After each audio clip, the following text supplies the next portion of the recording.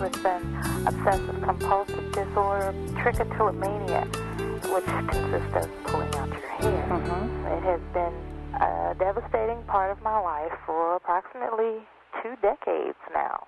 Why in the world am I pulling out my own hair that people have complimented me on for all of my life? I don't know why I started doing it. I remember being away from home for the first time at camp. There were a lot of activities. I felt safe. I just thought I was this weirdo walking around doing something that nobody on God's green earth ever heard of. But when I had gotten divorced and shipped back to this country with absolutely no money in my pocket, it was nasty and cruel. Yes. Within maybe 3 months, I had discarded 80% of my hair to the point where I would have to go on job interviews with a wig. As we each work to solve the puzzle that is our life, we often have questions that we just can't answer. Sometimes those questions are so large that the answer can have life-changing consequences. That's the case with the caller we'll hear today here on Hope for the Heart. But before we get to that conversation, June Hunt tells us a personal story about oppression and abuse in her childhood home. She also shares how that impacted her as an adult before she found God's hope and healing. A number of years ago, a friend called me on the phone and said, June, I'd like to read a list of characteristics to you, and I just want you to think about these characteristics in light of yourself. I don't want to tell you the name of the book, but I just want to know, do you even see yourself in any way in these characteristics? I listened and I thought, well, that one doesn't sound like me. I mean, there were, very few that didn't sound like me. Then my friend said, this is a book on adult children of alcoholics. And she said, I know your father was not an alcoholic, but I thought you might identify with so many of these characteristics, and we might talk about it.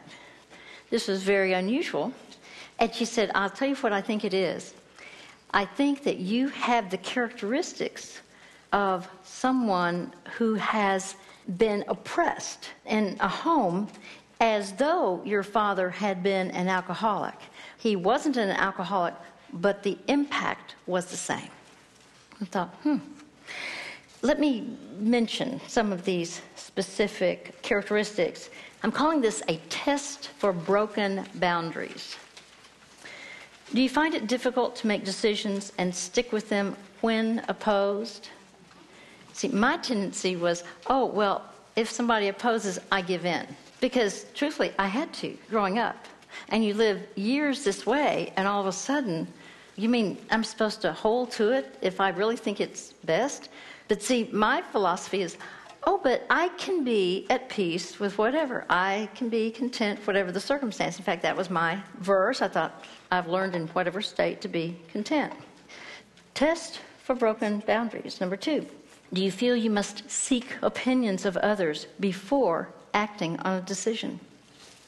Number 3, do you feel hesitant to give your opinion when asked? Do you fear expressing what you really feel? It's interesting. I have a sister who's 5 years younger than me, and she is a very competent person. And I remember a few years ago, she said, I really don't respect that you won't stand up for what you really want. And she was making an issue of this. Well, I've had to learn this. Match strength with strength. If you know somebody is very strong, don't become a little wallflower. They actually appreciate someone who will have strong opinions that will be expressed. The reverse is true. If you know somebody is very fragile, be careful about coming on too strong. I learned that even here at our ministry. And it was very helpful because there was someone who was very bright, very capable, but had been victimized horrifically. She was the only one I couldn't seem to have a warm relationship with here on our staff. And yet I would see her interacting fine and fun, with others. One of the people here in this room said to me, I said, what am I doing wrong? What? And the answer was, June, you're trying too hard. you realize the degree of abuse that she experienced. Don't try so hard. In fact, just be very laid back with her because she's used to an abuse of power by her father. There are times when you say, well, if I'm going to be wise, I need to be able to interact in a way that the person can hear me, where we can communicate. So when you see this list, it's not an issue of, well, sometimes I don't have that much of a strong opinion, and that's fine too. But if you're with somebody strong, you need to speak it with confidence. Amazingly, this makes a big difference. If you're just cowering, feeling like you have no voice, well, God is the one who gives you a voice. He's the one who gave you a mind to use. Do you fear expressing what you really feel? Number 4. Do you lack confidence in your own convictions? Do you avoid certain people because you fear embarrassment? Do you find it difficult to maintain eye contact with another person? Do you find it difficult to ask others for help? Listen, that's hard when you feel you've got to do it all. You don't ask somebody to help because everything's on your shoulders. This was one of the hardest things for me. Right out of college, I became a youth director, and I had 120 leaders just in the junior high division. How could I possibly ask any of the leaders to do anything? I was right out of college. I can't ask them to do anything. My point is, healthy people don't mind saying, is it possible you could help me with this? And healthy people don't mind when the need is there to ask for help. But if you have this mindset of, I've got to be perceived as doing it all perfectly and it's all my responsibility, that's not really healthy. Isn't it wonderful that the truth sets us free? We need to just really thank God for that because He intends us to have meaningful relationships. Do you do favors for others even when you know you shouldn't? And what's that about? Well, I can think of things I did. I was staying at a friend's house. She was insightful, and she spoke truth to me about me many times. I remember thinking, well, I've got to do something. She's allowing me to stay here, and I'm attending this conference, and I'm in her home. I can't just not do anything. And she said, June, you don't need to do anything. You can just be here as a guest. I kept feeling I didn't deserve to be there. That was about me. I love to help, but in retrospect, that was more about what I needed to do to feel valuable. I needed to do something.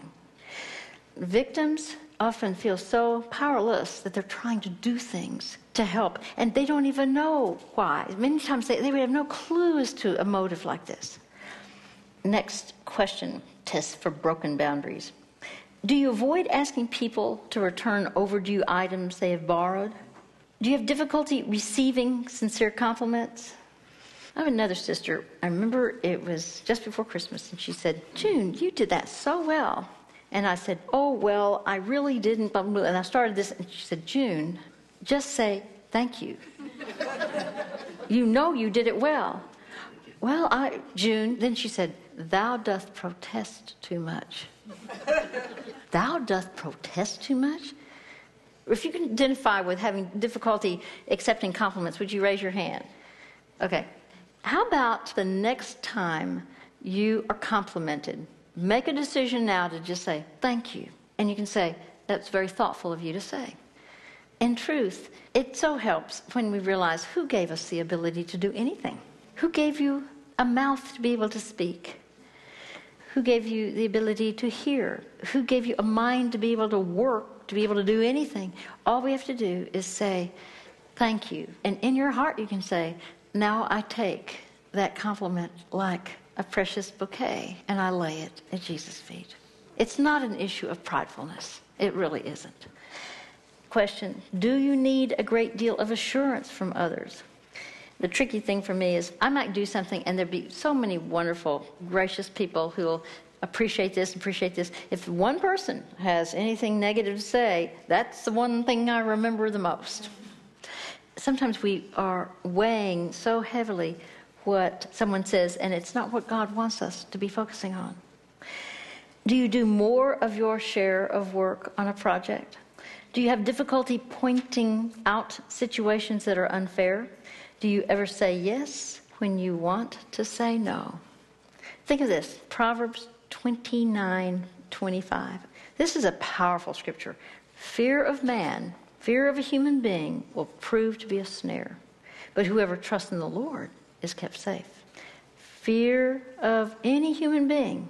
If we are living in fear, we're talking about not doing what we would want to do, just assuming, oh, okay, I'll give in. I've got to always cater to this person. Did you see Jesus always trying to cater to people just to keep them happy? No. And that's so helpful. If we can say, okay, this is healthy. Jesus was healthy. Yes, he was opposed. Yes, there were things that in his human state, we could say he was a victim. For example, did his family turn against him, his own flesh and blood brothers? Yes, he was powerless over that. That's how I mean the word victim. Now, he was not a victim when he went to the cross. He said, you do not take my life from me. I give my life as a ransom for many. This was a choice. He came to earth to die. But in truth, there are times when certain things occurred, and it certainly would not be his first choice. But he did not force people to be what they should be. I believe that if there are characteristics we have that we say, now, would Jesus want me to do this? Be very aware that at times what we're doing is making an assumption. It's like having to be a martyr when instead you're not even being called to be a martyr for that person.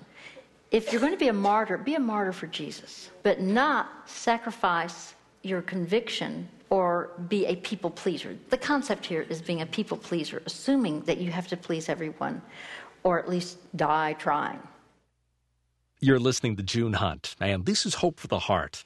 We're talking about boundaries, specifically boundaries that may not exist as a result of being in an abusive situation. More about recovering from abuse can be found at hopefortheheart.org. Coming up, June shares a conversation she had with a young woman who was pulling her hair out. This caller recounts a specific incident of abuse.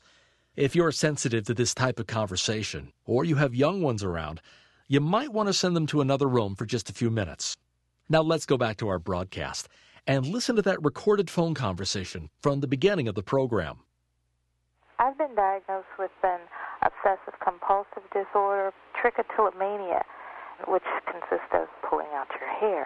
It has been a devastating part of my life for approximately 2 decades now. Why in the world am I pulling out my own hair? Hair that people have complimented me on for all of my life. At what age did you begin? About 9 or 10. I don't know why I started doing it. I remember being away from home for the first time at camp. There were a lot of activities. I felt safe. I just thought I was this weirdo walking around doing something that nobody on God's green earth ever heard of. How many of you are familiar with trichotillomania? Raise your hands. Okay, that's more people than I thought. Okay, what is trichotillomania? Pulling not just hair from the scalp. It can be just that.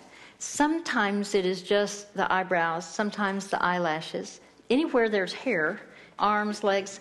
Now, why do people do this? They may be having obsessive thoughts, and that might distract them from that or bring them back to earth. Let me just say that this woman had done a lot of research, but she still didn't understand herself. In other words, she did think she was the only one on earth, that it was just something she was clueless about. But I just believe there's a reason why we do what we do. Now, you'd say, well, was it genetic? Well, there wasn't anyone in her family. You know, it's one of these things where I just think it always helps to look at the whole picture. Look at everything and see if anything makes sense. But you'll hear her story. Thank you. Approximately what percentage of your hair was pulled out? First it was like less than 2%. Okay. But when I was 25, it was 20%. But when I had gotten divorced and shipped back to this country with absolutely no money in my pocket, it was nasty and cruel. Yes. Within maybe 3 months, I had discarded 80% of my hair to the point where I would have to go on job interviews with a wig. How old were you at that time? 27. Okay. Patterns can be broken. Even when there's obsessive-compulsive disorder, the scripture says, do not be conformed any longer to the pattern of this world, but be transformed, and it tells us how, by the renewing of our minds. Yeah. The renewing of our minds. That's not just a scripture that has spiritual implications. How many times are there problems that people have because they don't know how to take control of their minds and speak the truth about a situation? Now, where do you go from here? She is saying, I have done some reading on this, but she doesn't understand herself. So where would the conversation go if you were on the phone with her? Back to her family life. Family life. Mm-hmm. There's a phrase that some people use, all behavior is purposeful. Okay, well, where does this come from? Mm-hmm. Is there a certain activity or a situation that precipitates pulling? Yeah, and that is good. Typically that's called the triggers. But it sounds like she'd already told you one of her triggers was stress. Stress, yes. Because following a divorce, moving home, no money. You certainly see a progression. That would seem to be obvious to her. I want you to have hope here, okay? That's important. It is vitally important. I want to know about the relationship with your father. Okay. My dad has done just about every drug known to man. Of course, that affects your personality, and he had perpetrated a lot of violence upon my mother. Incredible, disgraceful, unlawful violence. I was witness to a particularly tragic scene where I was put into a closet while witnessing him with a huge leather, enormous brass buckle belt. And he slammed the closet door shut, and he locked it, I'm sure, and I just heard my mother screaming for her life. I don't recall what happened next. How old were you when this took place? 3 or 4. Were you not fearful for your mother? Yes, absolutely. Okay. Our behaviors come out of our belief system. There was a point that I realized that I could diffuse my father's anger, therefore saving my mother, by just charming him, because I knew that I was the apple of his eye. Yes. When I was at camp, I must have been thinking constantly, who's going to help my mother? Who's going to keep my father from being angry? I'm not there. What's going to happen? Oh, no. And I think to release my anxiety, I was tugging on my hair, and I pulled some out, and there was some type of sensation that distracted me from my thought. And I guess it became a pattern to distract me from painful thoughts. This is the road I was going down. There are those who will literally cut themselves with a razor. Why would somebody cut himself or herself with a razor? They're called cutters, yes. Well, to realize that they're still alive, because a lot of times they'll feel numb from their circumstances, so it's a way for them to remember that they are alive, and then a distraction from what is going on. All of a sudden you have this other pain, this physical, real pain. Excellent. So which is more powerful, emotional pain or physical pain? Emotional. I know for some people they would think, wait a minute, how on earth would you say that? You talk to anyone who has studied anything about this. The point of the cutter is, things are so painful. The memories, if I could just cut, then it deflects. It takes the focus away from that emotional pain temporarily. It won't last. What other kinds of self-injury, self-harm, what other kinds of things are done? Yes. As a teenager, I used to bite in my forearm and leave teeth marks, and I'm not even sure why I did it or why I don't anymore. I know I did come from a painful home, but it does me better not to talk about it. You know, this is what it's about. So this might be why you're here today, to learn. And that's helpful. I think if we canvassed this room, you don't just, I love this topic. This is a feel-good topic. It's because so many of us have had such painful circumstances. There are other things that are used. There are burners. Yeah, excuse me? I claw. I've got about 130 wounds. It's like a release, and it stops the thoughts and the pain in my head. Yeah. It can be just dripping to the floor. And I'm horrified by what I've done, but it's release. And then I clean up, and I'm ashamed, and I come to June Hunt today to get some help.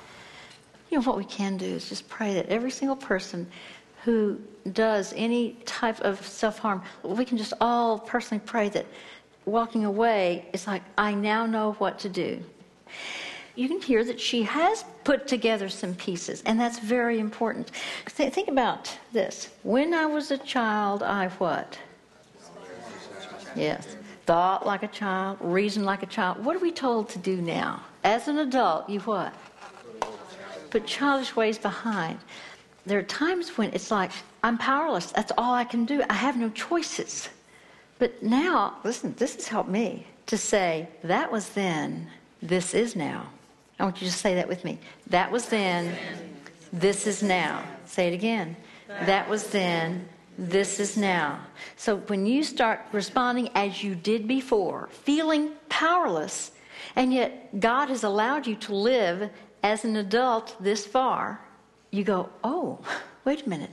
I have choices that I did not have previously. Is there anybody who doesn't have more freedom of choice today as an adult? Okay, that's 100%. Sometimes we have to have the courage to say, okay, now if I'm going to do that, I need to put my mind in gear and sometimes say to myself, if I need to say it every day, then I'll just write this out and just say, thank you, God, that was then and I was powerless then. This is now, and today is different. I can make healthy choices. That was then, and this is now. Thank you, June, for bringing this truth to us, that we are not powerless. This is listener-supported Hope for the Heart, and June will be back in a minute with an important message.